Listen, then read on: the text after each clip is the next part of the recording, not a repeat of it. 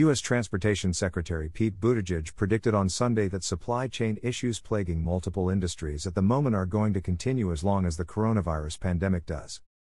Confronted about the supply chain issues by Fox News' Chris Wallace, including the fact that standstills at the Port of Los Angeles have only worsened after it began operating on a 24/7 basis, Buttigieg could only say that businesses should expect relief from the issues when the pandemic ends, as the problems are a direct result of the virus strain on the world.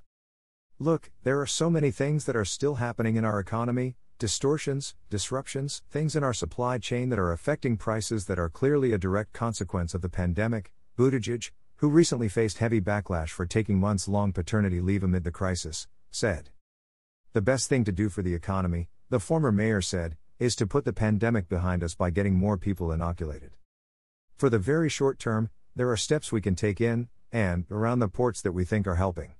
In the medium term, again at risk of repeating myself, if we really want to see all of these disruptions, and we got to end the pandemic.